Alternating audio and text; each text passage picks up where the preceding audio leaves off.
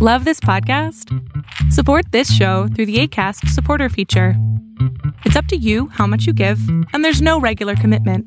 Just click the link in the show description to support now. Hey, I'm Ryan Reynolds. Recently, I asked Mint Mobile's legal team if big wireless companies are allowed to raise prices due to inflation. They said yes. And then when I asked if raising prices technically violates those onerous two-year contracts, they said, "What the f*** are you talking about, you insane Hollywood ass?" So to recap, we're cutting the price of Mint Unlimited from $30 a month to just $15 a month. Give it a try at mintmobile.com/switch. $45 up front for 3 months plus taxes and fees. Promo rate for new customers for limited time. Unlimited more than 40 gigabytes per month. Slows full terms at mintmobile.com. Hey, I'm Ryan Reynolds. At Mint Mobile, we like to do the opposite of what Big Wireless does. They charge you a lot, we charge you a little. So naturally, when they announced they'd be raising their prices due to inflation, we decided to deflate our prices due to not hating you. That's right. We're cutting the price of Mint Unlimited from $30 a month to just $15 a month. Give it a try at mintmobile.com/switch. $45 up front for 3 months plus taxes and fees. Promo rate for new customers for limited time. Unlimited more than 40 gigabytes per month. Slows full terms at mintmobile.com. Fiction, science fiction, horror, fantasy, crime, LGBT, thriller. You have now entered the House of Mystery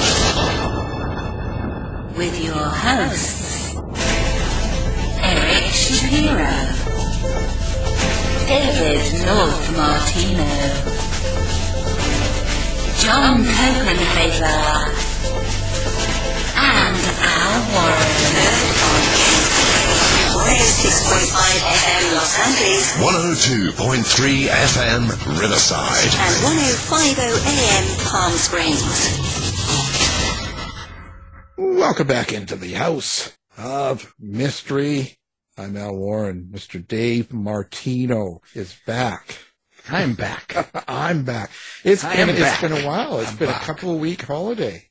You've been off for a month. A month, yeah. Lounging. It's crazy. Lounging around, getting some sun. Eating. Even were you on a diet the whole time? No. You lost like 30 pounds or a little something? bit. Maybe a couple. Salads, veggies. I did a lot of salads. I did. Yeah, but you can't have a whole container of dressing on your salad. No. You can have donuts on the side. No donuts. No. You gotta have no dessert. Oh, nobody told me about this. Well, yeah, When I was thinking you were off, I was thinking you probably did. You should have went for that job for that, Pat Sajak's leaving. Yeah, that show, $15 million a year. Get on it. How come you didn't? Yeah, that would have been great. Well, what's going on? You would have been great. All you have to do is say no. We don't have no R in that. Nobody called me. Well, you're supposed to call them. I mean, that Ryan Seacrest is going to take it. Yeah, I know. He's only got 18 jobs. Yeah, I know. He always looks very tired. Well, no wonder. Yeah. I think he works more than I do. He's just crazy.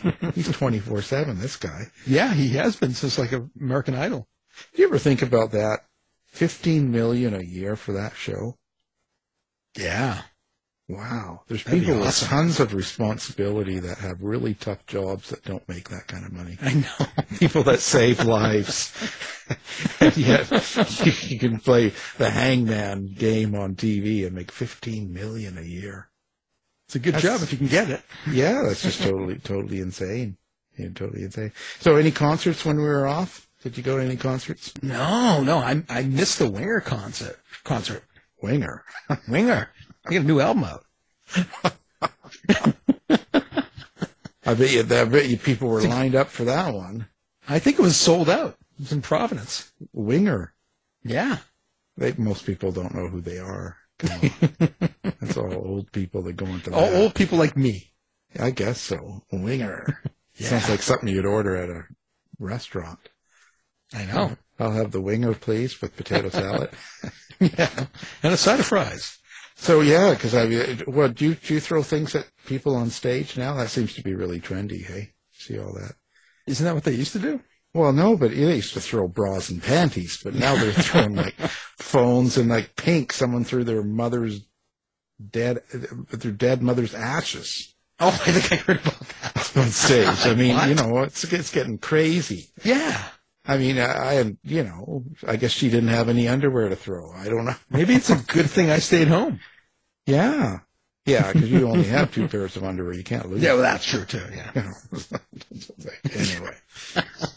Anyway, now speaking of scary things, you and 2 pairs of underwear. And so we've got an author here, and she's got a couple books out we're going to talk about, and I know one of them is called Heart of Skulls. And so let's bring her in, Miss Ashley Earley. Thank you for being here. Thank you for having me. You both have somehow made me really hungry, though, after that conversation. Yeah, right. Well, we've got to do something to stay on the air. So It's almost like how, you'll watch, like, the Food Network, and then you're, like, not hungry until you start watching people make food or talk about food. That's how it is. Is that kind of your thought when you write a book that's scary or horrific? Is it so? Are you sort of hoping that people feel like killing then when they read that? I mean, like what's behind writing this horror? Who hurt you? Who hurt me? I think the better question is who didn't hurt me. Yeah, there you go. No, I'm definitely not looking for people to go out and commit murder for sure. Well, that's good. But I tend to watch a lot of true crime, and the question of like how does a serial killer get away with murder while having like a normal life and a normal relationship kind of just kept popping in my head. So I ended up deciding to write that idea and that theme out and see where it took me. So when you do something like that, now this is a fictional book, but do you sort of get influenced by a certain case and sort of build it off of that case, like a murder case? Kind of. I would say that Ted Bundy was a really big influence for that theme, and kind of just following along like how he was able to have his long-term relationship with his girlfriend Liz for so long without her having any idea what he was doing on the side. So yeah, I would say the amount of true crime that I watched, like Ted Bundy was probably the number one influence for this book. Yeah. Well, I think I've heard of him. So how do you decide to like, I'm always fascinated when someone's kind of, so you've got kind of an idea of what you want to do, and kind of a serial killer in a sense like Ted Bundy, where you're kind of influenced, let's say, if somehow you sort of been aware of his crimes.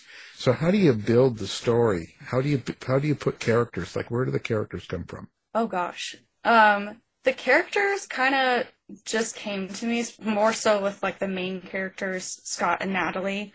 Scott is the killer, and he is kind of built around Ted Bundy with like how charismatic he is, but how much he also just hates people and hates being around people in general. And the only person he's willing to tolerate is his girlfriend, Natalie. And she is the complete opposite of him in pretty much every way. She's bubbly, she's ready to go and do things, be around people, and Scott is just kind of like along for the ride, but hating it at the same time. Wow. So who do you identify with the best out of those two? Probably Natalie, because I definitely don't want to say Scott. I relate to Scott and how much he doesn't want to be out in public. But I'm not looking at people going, oh my gosh, I wish I could kill you. That's definitely not my vibe. No, but I hate people too, right? I mean, I'd much rather be with my dog. Well, do you have an internal monologue? Can you hear your characters? Is that how you create the dialogue for the characters, or is there some other way? I'm just trying to find out if you're hearing voices. I think every writer hears voices for sure, but I definitely heard Scott's voice while I was writing this book. I'm like, okay, well, this is how I think that he would think. I had to like put myself in his mindset. So I had to like write for a little bit, then take a break, or if I creeped myself out too much, I would definitely have to walk away for a little while before coming back to write. Because I was like, this is a little much even for me. Who do you identify with better then? And I mean this in the sense of not so much personally, but when you're actually hearing their voice and you're writing out their words and their story and you're putting it together. Let's just put it this way: who's your favorite, or which is the easier one for you to do? I think that the easier one for me to write is Scott, unfortunately, just because I had to immerse myself in him so much because this is something that I've never written anything like this before. So I really had to put myself in the mindset of like, okay, how would a person like this think? What would they think about? How would they justify their actions? How would they continue to get away with something over and over again? And, watching true crime was definitely a great research to build off of. I don't hear voices, but I definitely was able to get Scott's voice on the page without too much trouble. Yeah. I just wonder, how does that affect you? But does it stress you out to be in the mind of, let's say, a killer? To be in, because like you can say, well, I relate to him in the sense of I don't necessarily like big crowds or a lot of people, and you relate to that, but you're not sitting there going, oh, I want to kill you and all this stuff, right?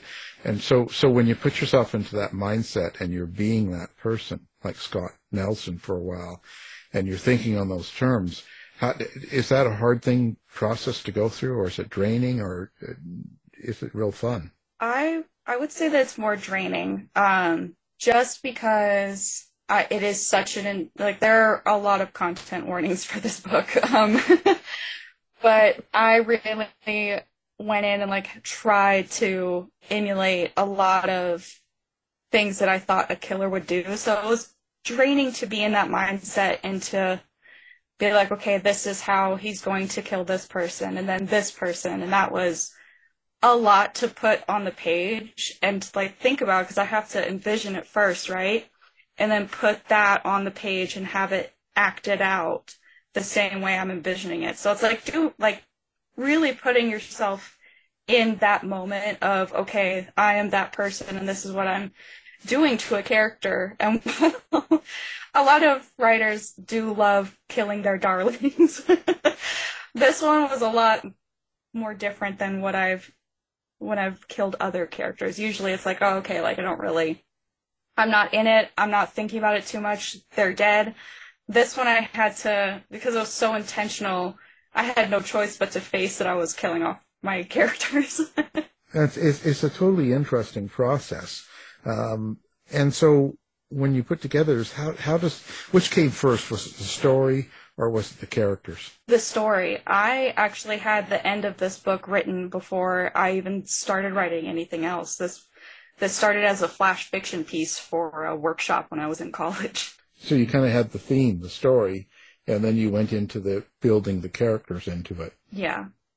A lot of research, into the killings and stuff like that? I'm definitely on some kind of watch list for the things that I've had to research and Google during the drafting and editing of this book. Other than that, I don't think anyone is surprised that I watched a lot of true crime. That's what that's my happy place is watching true crime, as weird as that sounds. It's just, I watch it all the time, so nothing changed there, but with what I had to Google, I'm definitely on a watch list. Were you able to keep your ending, your original ending, that was that flash fiction piece, or did it have to change as you began to create this longer and larger story?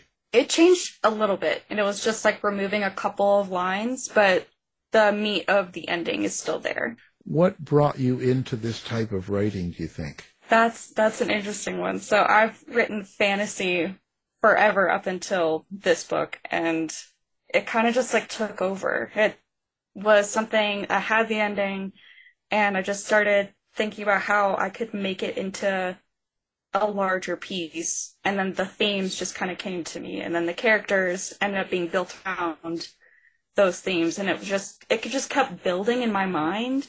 And I had no choice other than to just literally sit down and write this and get the story out of my head, because it's so different and it just would not let me go. It was one of those stories that you just had down on the page. So just entirely different from my normal my normal writing. So when you're going through this process and hearing voices and stuff, do they let you drive, or do you still have a license? Well, just in case. No, I definitely I had the ideas, like the bullet point notes of, okay, this should happen in this chapter and this, but my characters drove the car for how to get to point A to point B. Oh, good. Yeah, we're hearing voices. Yeah, that's just like, do not live with this woman. My boyfriend is not, like, he's very supportive, but every now and then he looks at me and he's like, you're definitely going to kill me one day, aren't you? And I'm like, I don't know, it depends on what you do. Yeah, do you have any, show us a sign of life here? He's probably somewhere in a basement. Well, we live in a basement, so that is true. So there you go. See? So we knew this was happening. What do you hope people get out of a book like this? I think my biggest thing that I want people to get out of this is that everyone has their traumas. There are ways to get out of it. There are ways where you'll be stuck in it, and it's more of making decisions, I would say. Just everyone has a trauma. Everyone has something that they've gone through, and this book really shows how those traumas can take you in a completely different direction. Oh, okay. So you actually there's some sort of a meaning behind the story. I would say so, but I think that it depends on who's reading and what they're gonna get out of it. Because from my perspective, what my hope is that readers will have an understanding of how traumas can affect one another and be a little bit more understanding of what people are going through. Well, that's, it's important. I mean, people aren't always going to get what you're trying to say, but they can still enjoy the horror or the storyline and stuff like that. Where do you see yourself going now? Like, what are you going to go back to fantasy, or are you going to go into more horror? Or did you really like doing this? I did, but I think right now I have I have a fantasy story that's kind of doing the same thing that Heart of Skulls did. It's knocking at my creative door and telling me that it's time to write this fantasy story first, but I do have an idea for another horror novel, but it's on the back burner for now. It'll probably be picked up after this. Where do you get your influences? Like, and it doesn't have to be other writers. Like, is there something that you draw from other than just watching the true crime? Is there other writers, or is there something else? I didn't really have like any influences because I actually went into writing Heart of Skulls, never read any horror novels. I've read short stories. I've read like part of novellas from like Stephen Graham Jones was a professor of mine, and I've read a couple of his novellas. But other than that, I've never really had any horror influences. And so I just kind of went into this blind, figuring out the genre, the tropes, and everything that goes into writing this type of book. So I didn't really have a whole lot of influences outside of my own knowledge of like actual crimes and murders that have been committed. Well, at least that's what you tell us. I promise I have no personal experience in this department. Oh, sure. Yeah. They always claim innocence, right? That's how it is. What do you like about writing fantasy? Normally, being a little extra can be a bit much. But when it comes to healthcare, it pays to be extra.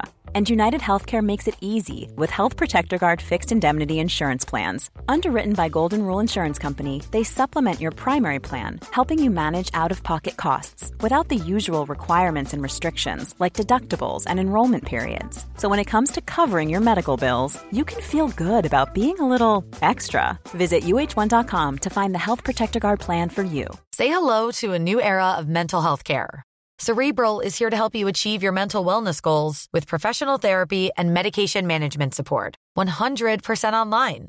You'll experience the all-new Cerebral Way, an innovative approach to mental wellness designed around you.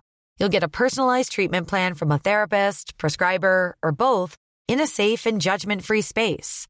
Your Cerebral therapist or prescriber will outline a customized plan with clear milestones along the way, so you can get to feeling your best. With Cerebral, you're not alone in your mental health journey. We're here to empower you to live a fulfilling life. So take that first step towards a brighter future and sign up today at Cerebral.com/podcast and use code ACAST to get 15% off your first month. Offer only valid on monthly plans. Other exclusions may apply. Offer ends July 31st, 2024. See site for details.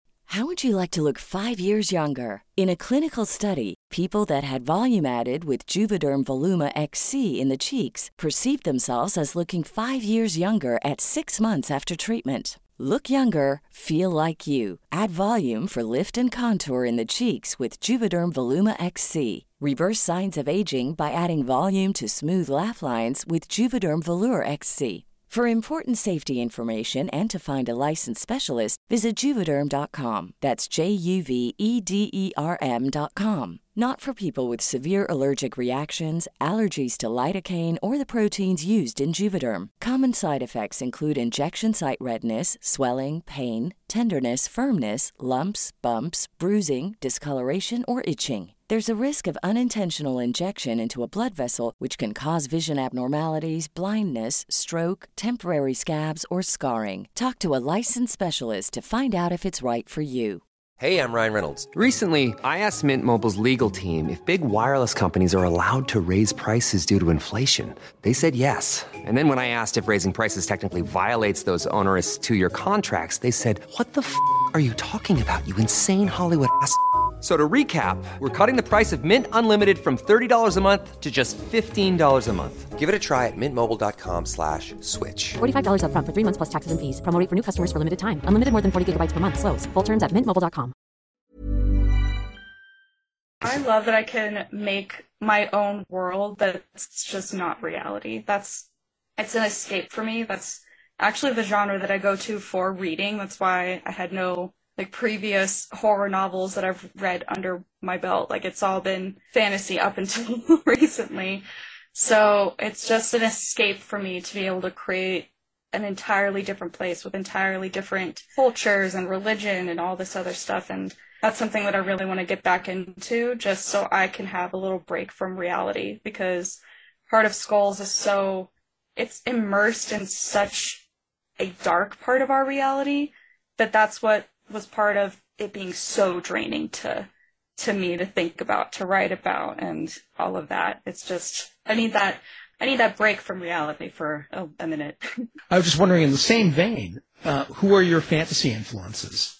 I love Sarah J. Maas, and I just, oh my gosh, I can't even think of anyone else right now, because that's just, Sarah J. Maas and her series have helped me through so many different things in my life that's my go-to. Her, Cassandra Clare, Jessica Taylor, she's an indie author who is also amazing. Those are my go-tos for fantasy. So what happens to your characters when you finish a book? Do they disappear, or do they stay with you, or what's your process? They stay with me for a little bit, but they end up fading away after a while. Once I finish the book, I'm usually still in the mindset for maybe a few days or a week, depending on the characters and how strongly they're attached to me.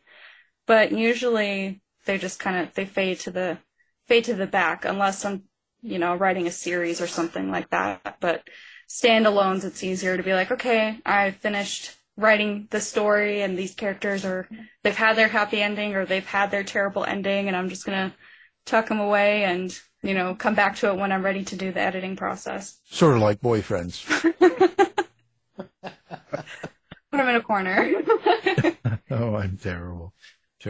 So what's next? Now, I've also noticed, now you've also put out this show, Don't Tell Guidebook for writers and stuff. So what is it that you were doing with that? And what is it that you hope people get out of that book? So my guidebooks for writers, I wrote both of those because I'm also a professional editor, and one of my biggest goals is to help other writers with their writing and their editing and getting to the publishing process. So with the Show Don't Tell guidebook, it's helping them understand that technique, and while it can be something that's said and overused a lot, it's still something that's very important to the craft, and knowing how to use it in every way that it can be used is important. And then I have a writer's guide to launching a book, which is like the step-by-step process of how you can create your author platform, since none of us can get away from social media, like, ever. And that's pretty much the only way you can promote yourself as an author, whether you're traditionally published, self-published, or whatever. I mean, that's the number one way to get yourself seen, your book seen and read. So it's kind of helping writers get to that point and understand that each way that they can promote themselves and their book and spread the word with their book launch. I go on TikTok and dance. TikTok is where it's at right now. Yeah, go TikTok's done. TikTok, I've got, see, people really, I've only been on a couple of months, and I think I've got about 20,000 followers now. Yeah, it's wild over there. Well, I don't understand it, because I'm certainly not worth following. You're not posting TikToks of you dancing with your book in your hand? No, actually, I do very little about it. In fact, if I look at my TikTok, I do almost no book posts of my books. The show, and then I do a lot of silly posts. Oh, well, silly posts will get you there. Yeah, those really, because it's really boomed, and a lot of people like them, and they want to comment, and so it causes interaction and stuff. I guess that's kind of the whole key to it, Now, editing, how do we know a good editor? Like, that's a really tough thing, because I've been working with editors for years, and some for publishers and some, just on the side and stuff like that. And it seems like they all have their own way, and they all look for certain things. How do I know I'm getting a good editor? So that's an interesting one, because there's been a lot of controversy on TikTok, actually, recently with editors and who is a reputable editor versus someone that's just saying that they're an editor, right? So with that, you're looking for credentials, you're looking to make sure that their website makes sense, and there's no errors would be preferable, but we're all human, and we're going to have at least one on there. Getting a sample edit is always important to make sure that they align with your creative voice and your story, just to kind of make sure that you're working as a team. That's kind of what you're looking for with an editor, is to make sure that you're working with somebody and they're not just taking your story and doing what they want with it, right? So the biggest thing is finding someone that's going to work with you, that's going to have credentials, they're going to provide a sample edit. They're not going to you want to make sure that sample edit and the final edit also match, because I've seen sample edits look really good, and then the final edits that they get back for their whole book after signing a contract does not look the same at all. Having a contract is also important, just to make sure that you're protected, your work is protected, and then you're holding that editor accountable. I mean, you want to be careful, but at the same time, it's just, I think that because as a writer, you have a lot to do. And then now you have to make sure it's edited properly, and then format it, and then your marketing on top of that. It's becoming a lot more involved than just writing a story. Yeah, to be able to compete with, traditional publishing houses, that's kind of the process that everyone has fallen into these days, which is, it's definitely interesting to watch people take their book and take it to a creative level that, to have a professional product, a professionally edited book, promotion, all of this stuff, and kind of compete with the big guys out there is pretty intense. What do you think the biggest mistake a writer does when it comes to their writing, and as an editor, what is the biggest thing you come across, or the most common thing? I think I would say that it is messing up show don't tell, because so much goes into that technique that it's easy to kind of overlook it. So when you're implementing that technique, you're not just saying, okay, he was angry. You kind of have to show that in some kind of action. So him clenching his hands or grinding his teeth or having lockjaw or something like that is going to show that he's angry. But there are also instances where telling is necessary. So if you have a line that says something along the lines of, the guards cast her wary glances as she walked by them, something like that, it's kind of telling, because you're including the emotion that another character is giving off. So I would say that that's probably the biggest thing that I'm working on with writers, and that's why I have the guidebook out that I do, just because it is such an important technique that a lot of writers overlook. There's so many things. Do you do a lot of editing for writers then as well? Yes, I do. I'm the founder of Earley Editing LLC, and I do all of the developmental editing for my company, and I have 2 other editors on my team who handle the proofreading and line editing side of things. So do you think people are becoming better writers, or do you think that it's not as good a writing crowd out there as there was, let's say, 10, 20 years ago? Oh, that's a good question. Because I think it depends, because it depends on how dedicated someone is to their book. The more passion I see from my writers, the more work they put into their story. And it's just, you can see a huge difference sometimes. Like, I just worked with somebody who rewrote their whole first chapter and asked me to take another look at it. And I've seen 3 different drafts of their first chapter, and this latest version is the strongest one out of all of them. And I think that having the advice and having an editorial letter helped them so much with figuring out, okay, this is where a story should start, and this is how it should start. This is the information that I should reveal. And I think it's about dedication and how much time and energy you're willing to put into it. Because, I mean, like you said, we have so much that we have to do now with not just writing the book, but we have to edit the book. Then we have to give the book to a professional editor. We have to promote it. We have to, do all this stuff that takes more time than to write the book now. Yeah, it's only the start now, writing the story. So what happens to you when you get a manuscript or story from someone and it's really awful? What do you do? And I mean that not necessarily, let's say their language or the correction and stuff, spell checking and all that, and proofreading and stuff. Let's say they're fairly decent at putting it down, but you just don't like the story. How do you handle editing something like that? I'm pretty selective now, but when I was a baby book editor, I was pretty willing to take anything to help out somebody, and I still am. I struggle to turn away a bad manuscript or something that I'm not passionate about. For example, I am not a sci-fi girly at all. Right. So when I get a sci-fi book or elements of science fiction, I'm just kind of like, okay, I'm not really into this, but it's not really focused on reading and enjoying the story. I'm trying to help them with characterization, setting, structure, following all of the story beats and making sure that they know how everything is supposed to flow. So I'm not really reading the story for enjoyment, things that normal readers would be focused on, with being like, oh my gosh, I love the character and all of this stuff. I can enjoy the character for sure, but I'm still going to have things to pick apart. Yeah, of course. It's what you do.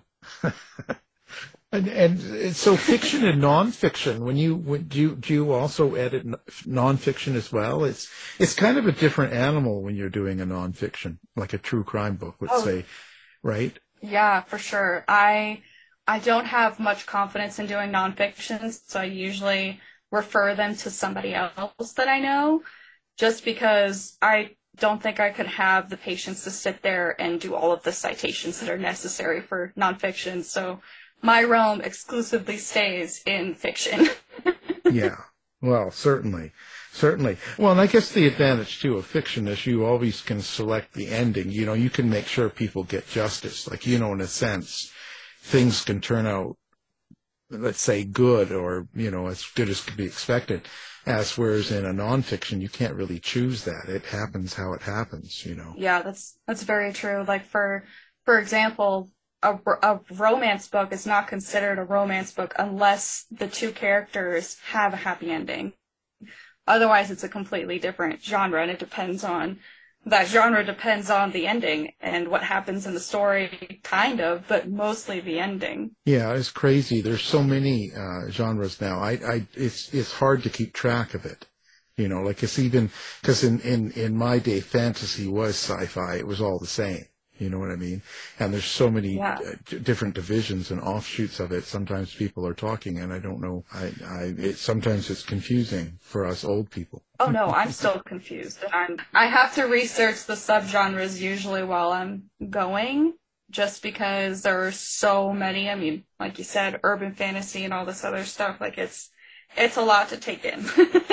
So I can't say yes to like historical fiction or science fiction because I don't know how that genre works or all the subgenres for those. So it's wild. It's hard to keep up with. Yeah, it is. It's confusing. So what are we going to get next from Ashley? What's going to happen after you kind of get these books promoted and done? Do you do more than one project at a time? No, I wish I had the time. Oh. My writing career kind of was put on the back burner with starting my editing company, because I've started my editing company right out of college, because I graduated during the pandemic, and getting hired for a job wasn't really an option at the time. So I ended up starting my own business, and that's been my focus up until getting this book out. And even now, like writing Heart of Skulls happened in college. That was 2 years ago now, and 2 or 3 years ago when I finished writing it. So I finally had the chance to sit down and edit the book, get it to a professional editor, and just keep going. But I do want to dedicate more time to writing, and I want to find a balance between work and being creative. And it's something, that creative mindset is something that I've been missing from my life for a while. So it's a goal that I'm dedicated to with working on my Heart of Skulls. I have this new passion to sit down and write and focus on that side of things more now. I imagine you can't really edit your own work, can you? I mean, you could technically, but it's too close to you, isn't it? Yeah. So I did end up, because I had that book tucked away for so long, I was able to developmental edit my book myself and treat it like a client, because it had been 2 years since I looked at it last. So I treated it like I would any other client, and then hired an editor for the formatting, line edits, and proofreading, because there's no way I'm going to be able to catch all of that myself because of how close I am to the story now that I've looked at it 2 or 3 times.